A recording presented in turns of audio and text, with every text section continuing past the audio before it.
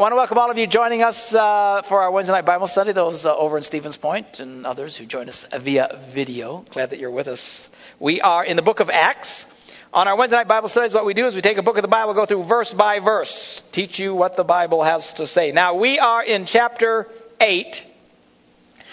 And again, for those of you who are pretty new to Bible study, all these numbers, chapter and verses and all that stuff, all these numbers were added later. They really weren't chapters and all this kind of stuff. They broke this up so that we could find where in the world we are when we're talking about this stuff. Either that or everybody would have the exact same Bible, and I'd just say turn to page 1066. But that doesn't work. Everybody's got different kinds of Bibles, different sizes. So it's chapter 8, and we're starting at verse 26. Now, we had just been reading about Philip. He was one of these deacons the church had started. The first one, Stephen, was stoned to death because, he really irritated these leaders in the Jewish community and rebuked them for not having faith and being on the wrong side of the kingdom of God. And they got so mad they stoned him to death.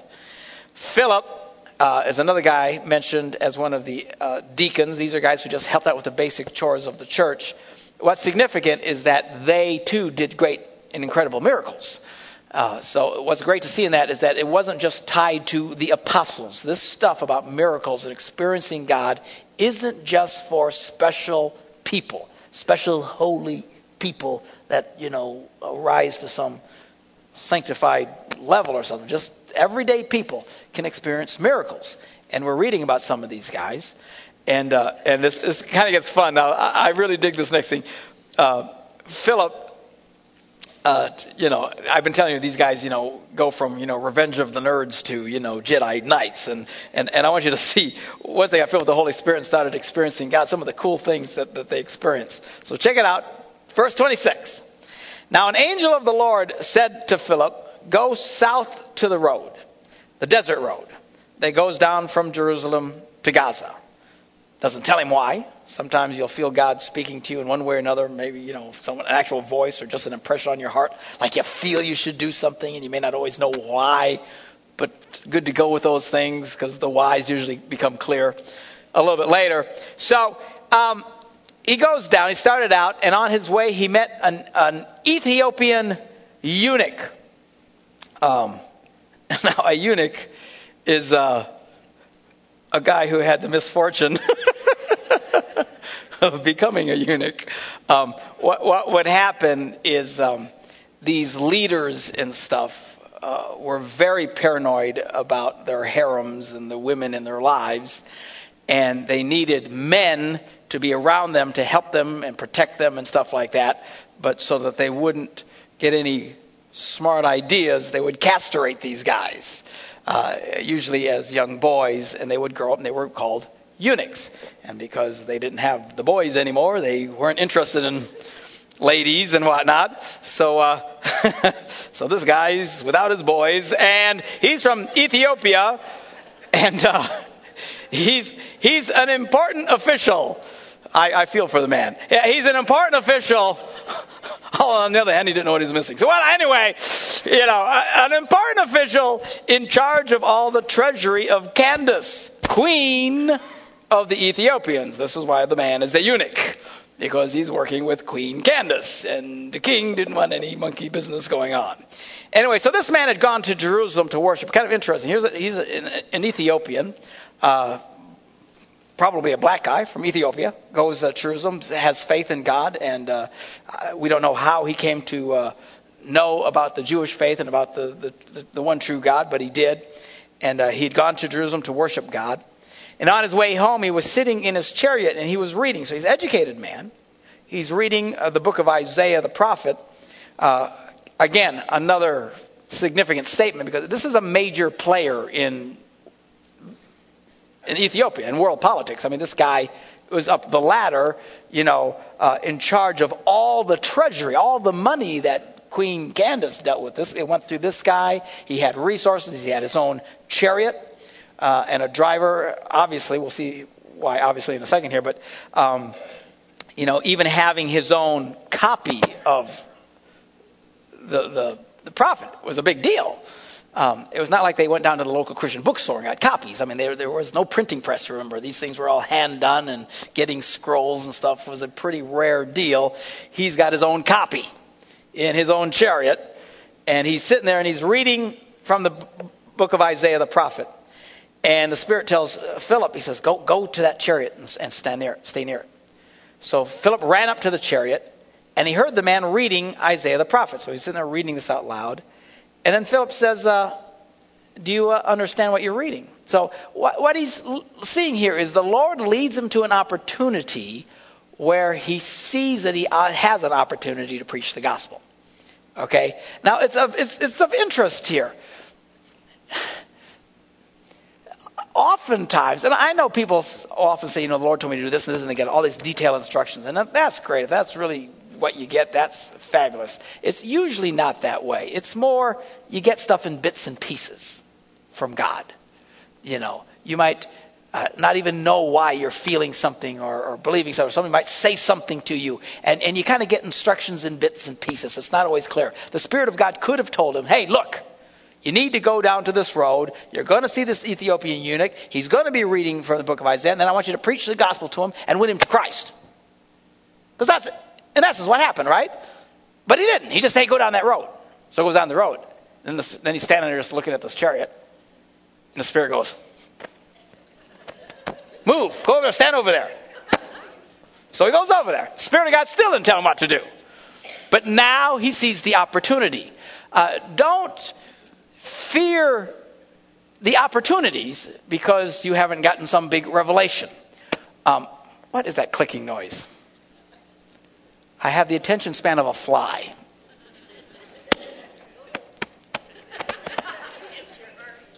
Is that my heart? If so, I'm dead, man. Because it's beating about every, 40 seconds or so. What? Did you find it?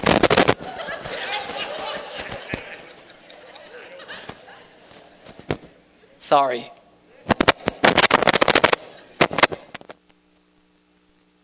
Is that me or is it just freaking out? Hello? Hello? Hello? Hello? Hello? Yeah, that might not be a bad idea. Talk amongst yourselves.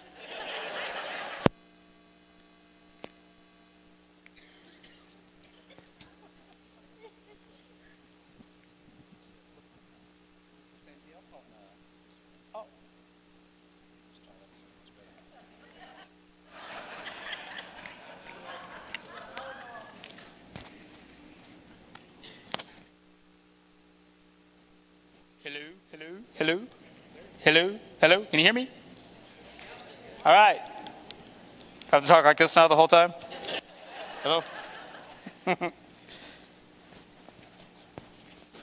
Hello? Hello? All right. Sorry. What was I talking about? I have no idea. Oh, opportunities. Look for opportunities. And don't freak out when you don't have all the dots connected. God expects you to connect some of the dots. I guess that's what I'm trying to say. Don't sit there and wait for every single dot and every single thing to be absolutely crystal clear. God expects us not to be morons. Okay? And to have a sense of looking for opportunities. You see, that's the great thing about, sometimes we're presented for opportunities and we're kind of freaked out by it because we're not looking for them.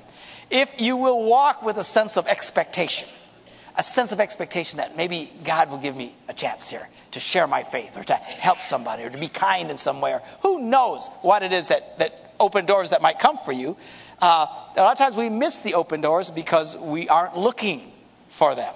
And we're just, and we're completely clueless about the opportunities that God gives us. So the Lord kind of prods him, but again, doesn't tell him everything, but eventually he gets a clue. Oh, I probably should say something.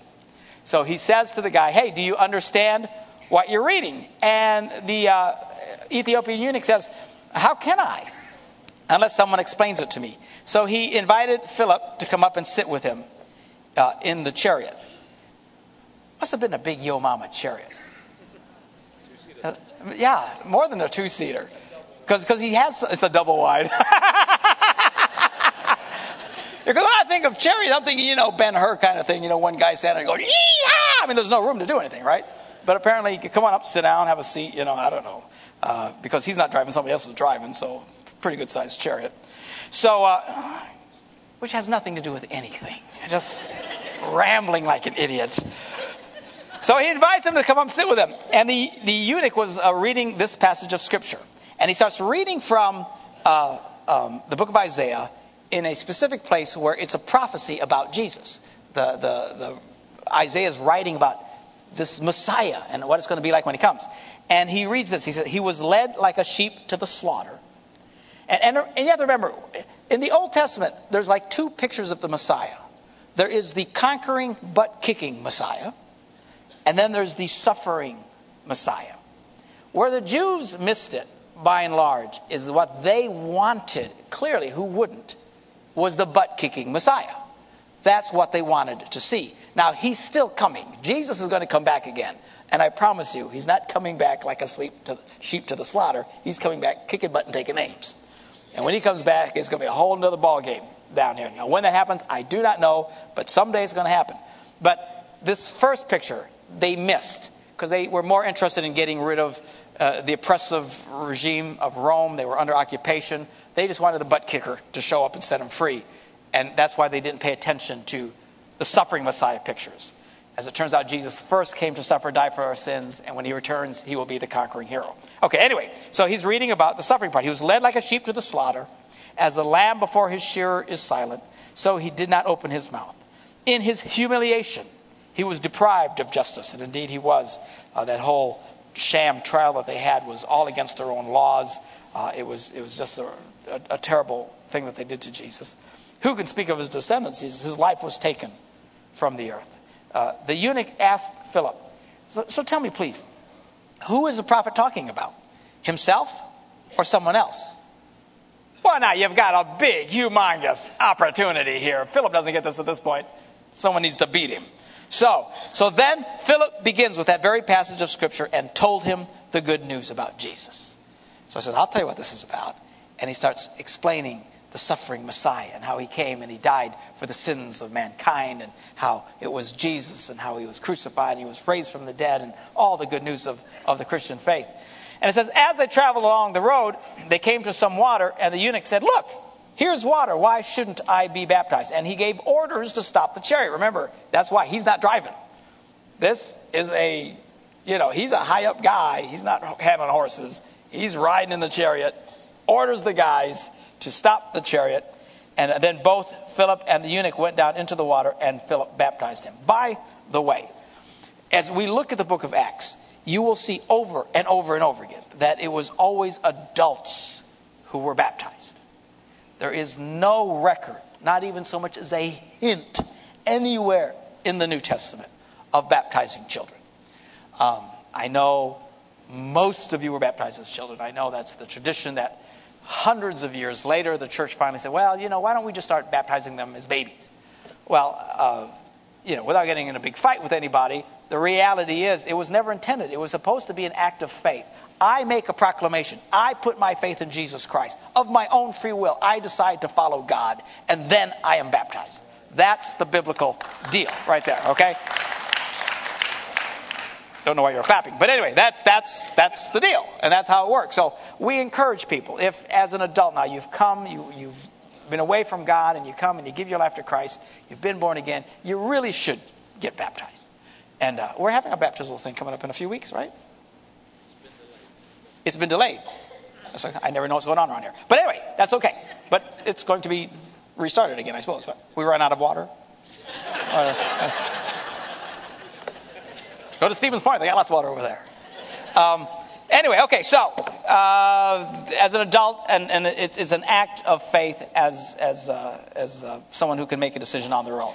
So right away, the eunuch he's getting this message. Obviously, at some point, he must have prayed and asked Christ into his life, although it doesn't say it, but it's obviously, and then he sees water, says, hey, there's water, let's get baptized, let's go do it. And Philip says, cool. So they go down there, stick him in the water, and baptize him. And it says, then when they came out of the water, check this out. This is so cool. When they come out of the water, the Spirit of the Lord suddenly takes Philip away. Zap! He just disappears. And the eunuch didn't see him again. but went on his way rejoicing. Personally, I'd have been a little freaked out. Where did he go? I mean, just instantaneously, zoom, he was gone. And then it says, Philip, however, appeared at Azotus and traveled about preaching the gospel. So check it out. We're talking the first beam me up Scotty. All right? This is Jedi Master stuff. The guy comes out, all of a sudden the Spirit goes, okay, you finally got a clue. Great, we got you. Okay, now get out of there. Zap! And just plops him in another place. Now, wouldn't that be kind of cool? Of course, wouldn't that be a little disorienting? I mean, all of a sudden I'm here and in the next second I'm in Miami. I'm going, whoa, what was that? Actually, I'd be up for that because I like Miami. But could be worse. I could be on the North Pole. But the Spirit of God, all of a sudden, just rather than speaking to him and hinting at him, you do this. He's a little slow. Zap! And just puts him in another place for the next round. And he travels about and he preaches the gospel in all the towns until he reached Caesarea. Man, I don't know how often stuff like this happened. But you have to understand, these guys walked in a level of miraculous experience that we read today and just are stunned. And go, wow. And as I preached Sunday, if you were here Sunday, you would have heard, I think one of the reasons why we don't, because when they talk about this, they often talked about how intensely they all loved each other and sacrificed for each other and gave for each other. And I threw out the question, what if the one is tied to the other? If it is, and it probably is, there's no wonder we don't see stuff like that today, because we're not anywhere near the level of commitment to each other that these guys were. Now, we can grow there. We can get there. And I will keep prodding us along to get there and do everything we can so that we really start loving people. Wow. This is just, it's everyday kind of stuff for these guys. And it keeps going. It gets wilder. Anyway, so now all of a sudden, he says, in the meanwhile, chapter 9, verse 1. In the meanwhile, Saul was still breathing out murderous threats against the Lord's disciples. Remember Saul? Saul is the one who approved of stoning Stephen to death. And then he went around and he was having so much fun torturing and arresting and making the life of Christians miserable that he just kept up at it. And he went around and he persecuted Christians. The first wave of persecution of Christians in the world came by this man's hand. He was one mean, nasty boy. And, we don't get a whole lot of details about everything that he did, but we know that the one he killed, he was breaking into people's homes and dragging them away and throwing them into prison. And, it's not like these people had much rights in those days. Who knows what happens to their homes? Maybe they all got sold off. Their children might have been put into slavery. I don't know. Who knows what all the implications of this were. But he was a man who was terrorizing the Church of Jesus Christ. Not a nice man. Okay. Now, he went to the high priest and asked him for letters to the synagogues in Damascus so that if he found anyone there who belonged to the way, now that's what they were referring to Christians. They weren't called Christians yet. We're going to see where they start getting the name Christians. Up to this point, who were these people? I don't know. What do you call them? They belonged to that way. The way. That's what the people of the way is what they were referred to as. And but so he had gone throughout Jerusalem and breaking up as many people as they could find. And remember, the Bible says that they were scattering to the far reaches of the world, which they were supposed to do in the first place. But they were scattered. Christians were running, trying to get away from Saul. Mean, horrible Saul. And when Saul ran out of people to persecute, then he went to the high priest and said, hey man, send me to Damascus. If I find people there, I'll do the same thing to them there. And of course, they thought it was great. I'm sure they loved Saul, man. Saul was a troublemaker and doing their dirty work for them. So he said, give me the papers so that if I find anyone there who belongs to the way, whether men or women, he didn't care. He might take them as prisoners to Jerusalem. So anyway, he gets the letters. Now he's cruising along, going out to strike more terror in the heart of people of faith. As he neared Damascus on his journey, suddenly a light from heaven flashed around him. The Bible says he fell to the ground. Now Church history often refers to him getting knocked off of his horse. It doesn't say that he was on a horse. He might have been. I don't know. But just a little trivia there. But he fell to the ground and heard a voice say to him, "Saul, Saul, why do you persecute me?" Now here is a man who does not believe in Jesus Christ in any way, shape, or form. Now he never talks about it in his writings. He does refer to the fact that he tortured the church and felt very badly about it. But here's a guy, he was in Jerusalem. He probably, unless he was in a box somewhere, knew of Jesus, had heard of Jesus, had heard of the miracle. I mean, this is a guy who didn't buy it, didn't believe it, and was doing everything he could to destroy it.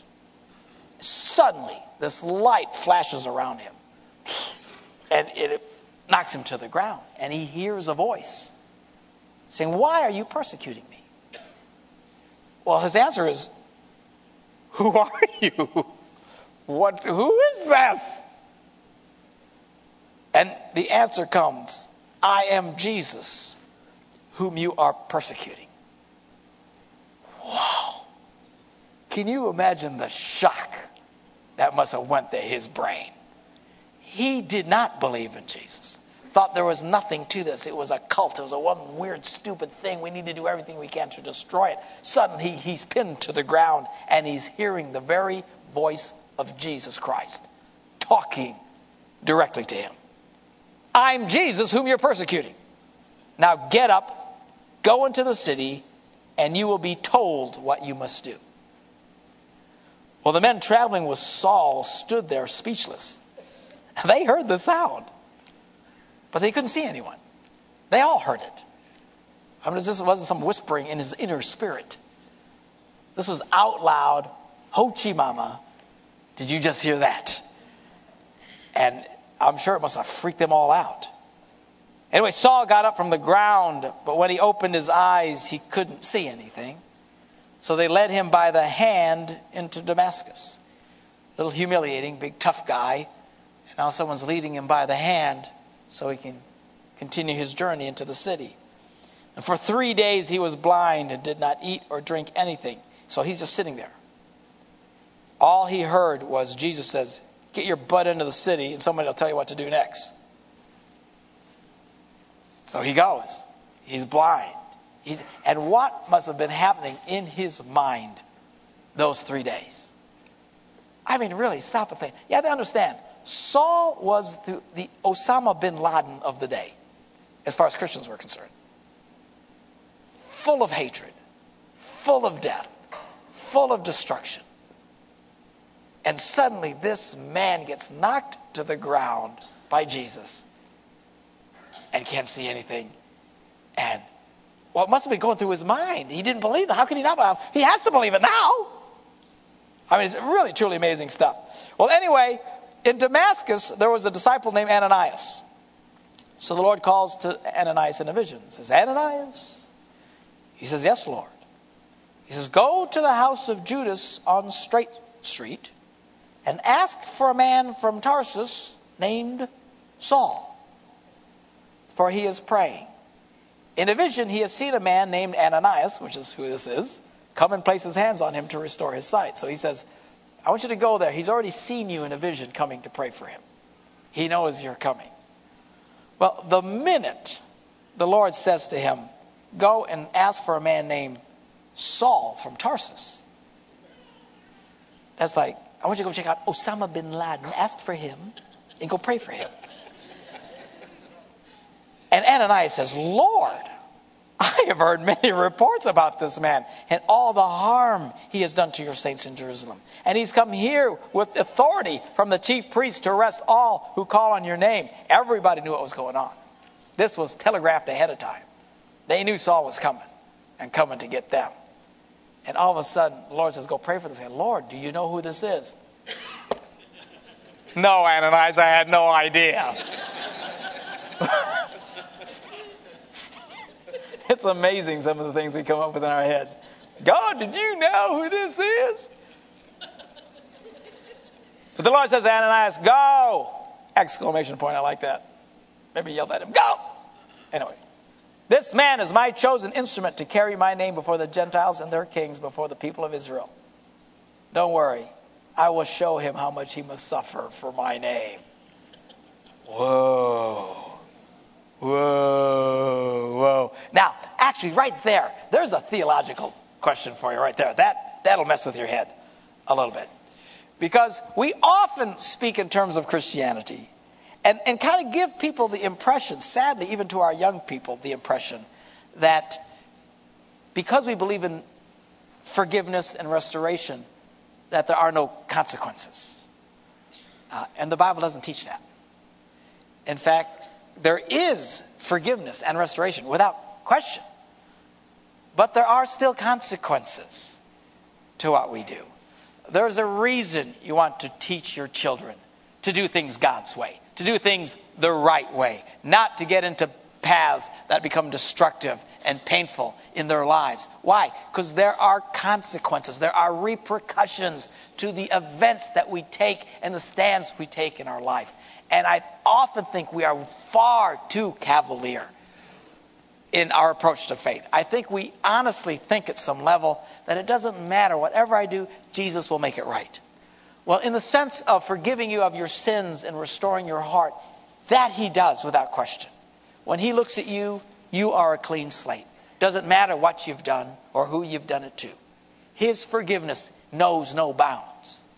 But make no mistake, there are still consequences to what we do and the choices we make in life. And if you've had many experiences in life, even as a Christian, I think some of you get that. Some of you still struggle with some of the consequences of bad mistakes you made in your life, even though Jesus has come into your heart and saved you and given you new life and new hope, which is fabulous. That's what it's all about, man. Without forgiveness, we're all doomed. But don't be so cavalier as to think it doesn't matter what I do. It doesn't matter what choices I make. Jesus will fix it all.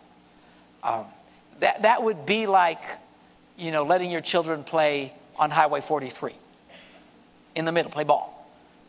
So we can't do that. What if they get hurt? Oh, that's okay. God will heal them. Well, can God heal them? Yeah, he can. But is that a smart move? No, because not everybody always gets their miracle. And those kids could be killed.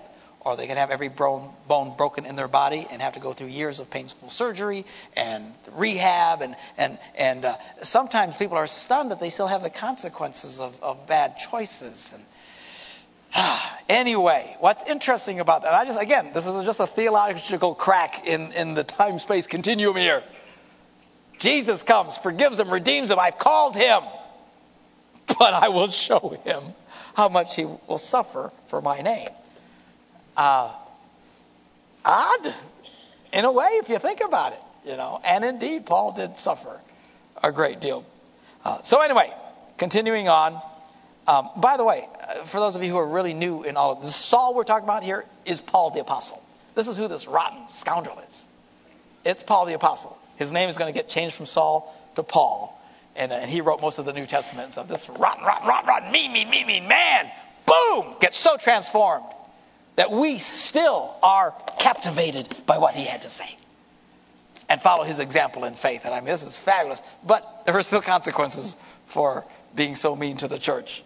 And again, a theological thing. Some people go, what does that say? That there's not true forgiveness? No, I think it's true forgiveness. It's just sometimes there's consequences. Anyway, so Ananias goes to the guy's house and enters it, placing his hand on Saul. And how creepy that had to be. He doesn't know he's going to be Paul the great apostle. This is Saul, the creepy, nasty guy who's killing people. And he goes and he lays his hand. He has to touch this slime bag, certainly from a Christian perspective, a slime bag, and pray for him. And he says to this, placing his hands on Saul, he says, brother Saul. So he accepted the fact that he was now a brother. Brother Saul, the Lord Jesus, who appeared to you on the road as you were coming here, has sent me to you that you may see again and be filled with the Holy Spirit. Immediately something like scales fell from Saul's eyes and he could see again. And he got up and was what? baptized. Wasn't born that way. He repented, believed, and was baptized. And after taking some food, he regained his strength. Now check it out. So Saul spent several days with the disciples in Damascus. Now imagine how incredible this had to be and exciting at the same time. This is cool. Saul got saved. Who? Saul. Saul who? Saul of Tarsus. You're kidding me. Saul of Tarsus is a trap. Look out. No, I think it's real. You're insane. Don't trust him. Don't trust him. I'm telling you, the guy's pretty cool. So he's hanging with the disciples. They're like, woo, woo, woo, woo, woo. And at once he begins to preach in the synagogues that Jesus is the Son of God. You can imagine all the Jews were a little confused at this point. This is the guy who came asking for permission to arrest Christians, and now he's preaching that Jesus is the Son of God. Now all those who heard it were astonished and asked, isn't this the guy who raised havoc in Jerusalem among all who called on this name? And hasn't he come here to take them as prisoners to the chief priests? Yet Paul grew more and more powerful and baffled the Jews living in Damascus by proving that Jesus is the Christ. How do you prove that Jesus is the Christ? Man, it'd be great if I could go out and just prove to all my friends that Jesus is real. Well, what it means is that he was from the scriptures proving that Jesus was the Christ. The very scriptures they said they believed in, like Isaiah that we just read here, and he went into these scriptures and he started showing him that, he fulfilled all these scriptures. He was the suffering Messiah. He, as prophesied, was the Lamb of God to take away the sins of the world, and he rose again later from the dead, and blah, blah, blah, blah. And he was so skilled in the Bible because nobody knew the Bible like this guy. Paul, from the time he was an itty-bitty boy, was trained. He was one of the most highly educated men of his day in terms of being a highly educated Jew and climbing the ladder and religiosity. And he was really quite something. And this guy knew the scriptures like the back of his hand. And all of a sudden, it starts to make sense to him. And now he starts to understand what it means. And he goes out and he's using the skill of his knowledge of the scriptures and proving to the Jews that Jesus was, in fact, the Messiah.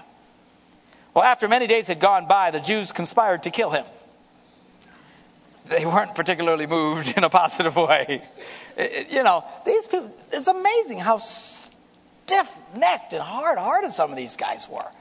There were people, you remember when Jesus raised Lazarus from the dead? You would think, wow, that's very impressive. And he wasn't just like sick for a few minutes or just kind of mostly dead. Or just, what I'm saying? He just, well, maybe he wasn't dead, all that much. And all of a sudden, he just woke him up or something. But Lazarus, he was in the grave 3 days, rotting away. Wow. And he goes out and he yells, Lazarus, come forth. And the guy comes hopping out of the tomb. It's like, whoa. I would have been very impressed. Well, the people, and somebody think, man, wouldn't it be great if you could have seen that? Don't you wish everybody could see something like that? Because then they'd believe in Jesus. Amazingly not. They saw it, and because of it, they conspired to crucify Jesus and kill Lazarus to get rid of the proof. This was their motivation. These guys, he would come and Saul, teach them the scriptures. This is the real deal. And the response is, let's kill this guy. It's like, how thick can you be? So they conspired to kill him, but Saul learned of their plan. Day and night, they kept close watch on the city gates in order to kill him. So they're waiting for him to show his face. They're going to just toast this guy. But his followers took him by night and lowered him in a basket through the opening in a wall. And that's how he gets out of town, gets out of Dodge.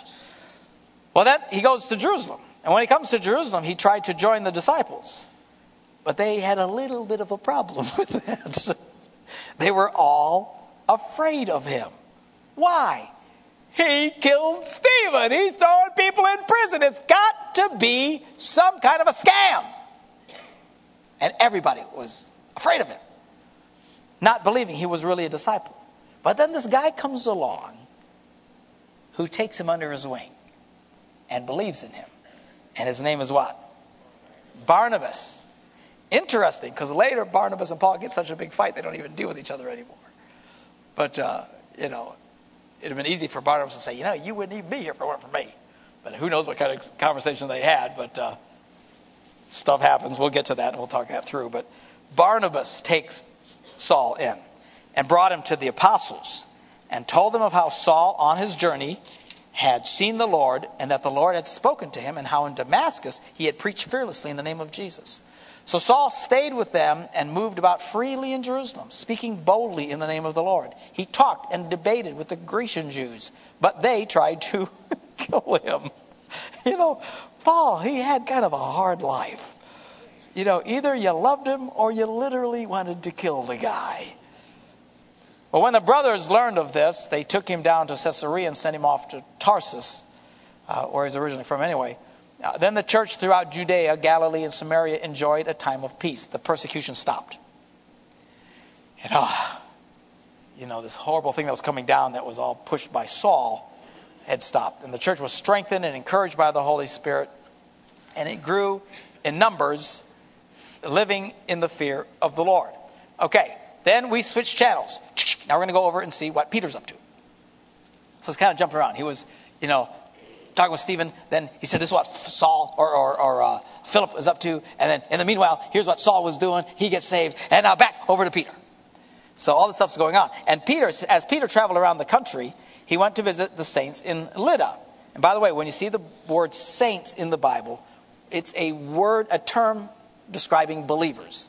That's what it means. Saints. If you're a believer in Jesus, you're considered a saint by biblical standards. Hundreds of years later, they said, saints will make a special category for them. There are extra holy people, and then there's regular people, and there's the saints.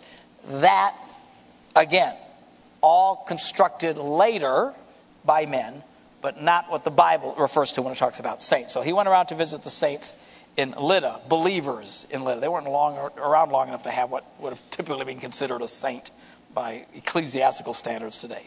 Well, there he found a man named Aeneas. Kind of changed my name there. A paralytic.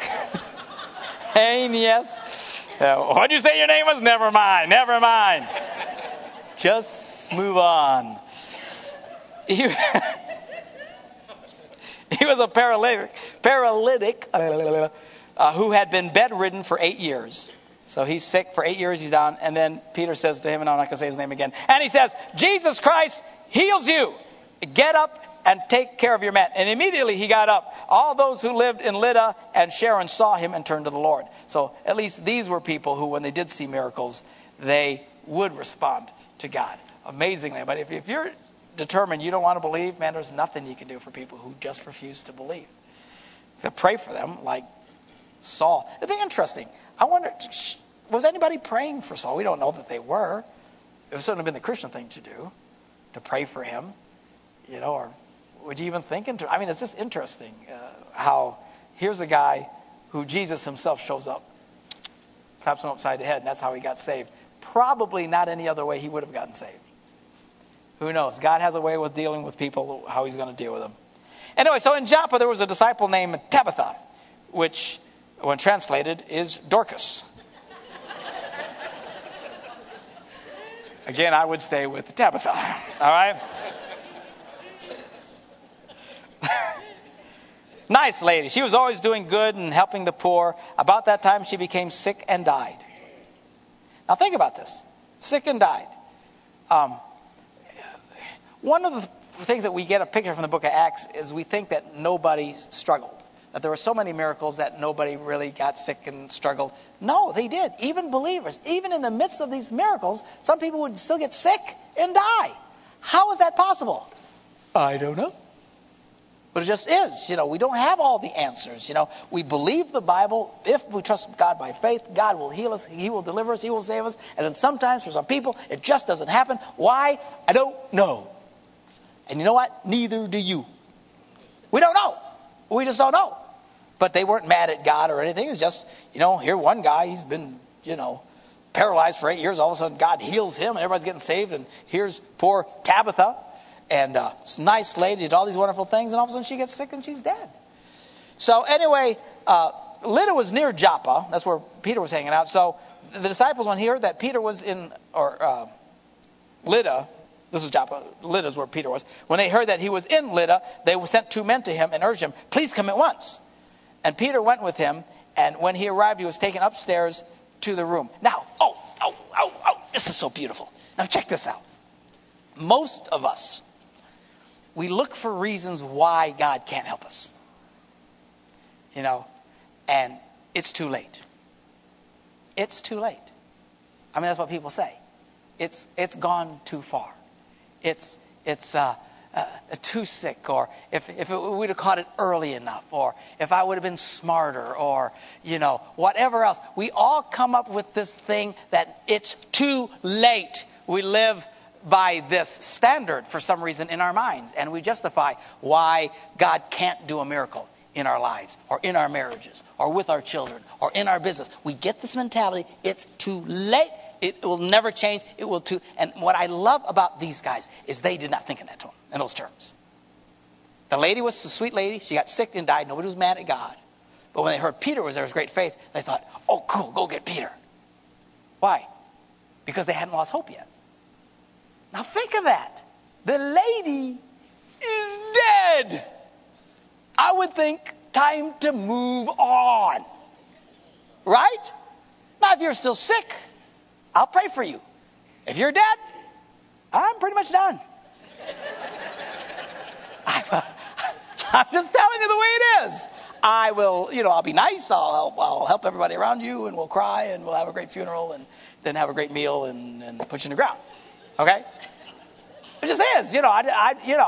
If you're dead, I pretty much think that's kind of it. But check these guys out. Even death doesn't stop them. They still stayed full of hope in the midst of death. Isn't that amazing?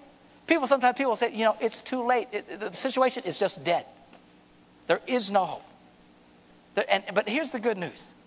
God is never finished and is not intimidated by your circumstances. Even if there's death. And I know some of you struggle and stuff in life, and a sweet lady I was just talking to before the service, in her relationship and stuff like that. But I want you to know something. If you'll just have faith, God can do anything. I remember one time talking to a lady. She was in the choir. This was some years ago. And she said, she just told me about how their marriage was over, and it was just dead. It was hopeless. And they'd been divorced for about a year. And I said, really? And she said, yeah. I said, does he still live in town? She looks at me and goes, oh, no. No. It's over. It's dead, Pastor. It's dead. And I looked at her and I said, but you know what's so cool? We serve a God who raises the dead. Even death does not intimidate him. And she just freaked and said, no! I got a letter from her about a year later. They were living in Minneapolis or something. And she says, guess what? We got back together. We're married again. Everything's great. I'm telling you. And of course, your situation, I don't know what will happen in your situation. All I'm telling you is this. With God, nothing is impossible. So even in the face of death, these guys are still motivated by hope. Whoa. I mean, that is awesome. I look at this and it blows me away. I got to tell you, death would pretty much be it for me. But man, wow. Not to stop. So once they find Peter's there, they say, go get Peter. Tell him to come here. Well, Peter went with them. And when he arrived, he was taken upstairs to the room. And all the widows stood around him crying and showing him the robes and other clothing that Dorcas had made while she was still with them. Great lady, wonderful woman. We love her. We miss her so sad. Well, Peter sent them all out of the room. And then he got down on his knees and he prayed. And then turning toward the dead woman. And now he starts talking to the dead woman. And in the midst of where there should be no hope, he looks at death and says, Tabitha, get up. And she opens her eyes. Oh, I hope they have instant replay in heaven. I so want to see some of these things. That That has got to be so cool. Now really, you got to wonder. The lady obviously had died and gone to heaven. Peter brings her back. I'm not sure if she'd be happy or not. Because the bad news is she's going to have to die again. I'm assuming the first time was kind of a drag. Now she's got to do it again the second time. But I mean, who knows what she thought? All of a sudden, she's probably in heaven. Woo! And a thwink, and there's Peter. What did you do? So he takes her by the hand, helps her to her feet, and all the believers and widows, and presented her to them alive. And this became known all over Joppa. And the reason she came back was, again, to glorify God. Although I'm sure, no question in my mind, she'd rather stayed where she was. Many people believed in the Lord. And Peter stayed in Joppa for some time with a tanner named Simon. Okay, and what are we doing for time? So,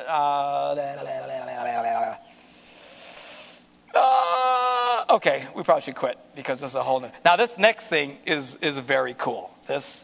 Now we're going to stay with Peter here, and what we're about to see now is up until this point, they really believed the only people who could be Christians were Jewish people. Okay? They didn't even think non-Jewish people could be saved. Right? They really thought we were just, if you weren't a Jew, and I'm presuming most of you here are not Jewish, we might have one or two. Anybody here Jewish heritage? Anybody? There's one back there. Anybody else? Really, traditional Jews at this time really thought Gentiles were kind of just, a notch above chickens and squirrels and stuff. I mean, they just, Jews were Jews and the Gentiles were, ugh. In fact, they wouldn't even eat with these people. They wouldn't even be in the same company with them. They didn't want to have anything to do with them. The idea of preaching the gospel to a bunch of people like us was totally abhorrent to them. Why would you do that? They're just a notch above squirrels. Who cares what happens? When they were preaching the gospel, they were preaching to other Jews. Almost all the believers in the beginning were all Jewish. Christianity, 100% of the beginning of Christianity, 100% Jewish. It was. It wasn't until later that the rift became so strong that Jews started to pull away. And we'll explain why they did. It's just a fascinating read. So anyway, this next chapter is when the Lord first starts intimating to Peter that he should go and talk to scuzzy people like us who are not Jews. And it kind of freaked him out. And it's a fabulous, this is a major event in the history of Christianity. So we want to take a real close look at that next week. Our ushers and stuff can come forward. We will, and our musicians, wherever y'all are hiding out, and we will take our Wednesday night offering. You enjoying this stuff? I love this stuff. It is so cool. The Bible is so cool. It's so enjoyable. I think when we're done with this, I might take a break and jump into the Old Testament. Maybe do the book of Genesis. You talk about weird. Genesis is just it's like, oh man, these people were nuts. But kind of get a little Old Testament fix before we go back in the New Testament. But I just love the Bible. I just love looking at this stuff, getting a sense of who we are and why we're here, and constantly reminding ourselves what's important. Because what's really important in life is right here. You won't find it watching American Idol. Okay, I'm not against American Idol. I watch too much TV myself personally. But I realize this is life. Here's where the answers are. This is powerful stuff. Be a lover of the Bible. You may not understand everything. I don't understand everything. And when I don't, I'll just tell you. And you've heard me say from time to time, I have no idea what they're talking about. And we just move on. I'm not going to make stuff up. You won't always understand everything. But I'll tell you, that's far and few between. The reality is they're the words of life and encouragement, helping us to build our faith so we can experience more of God in our lives. Let's pray. Father, we thank you for your word tonight, and that we can gather together in this free country and spend this time together. Help us to grow from your word, we pray. God, we ask you to bless this money. Use it to the advancement of your kingdom, we pray, in Jesus' name. And everybody said, Amen.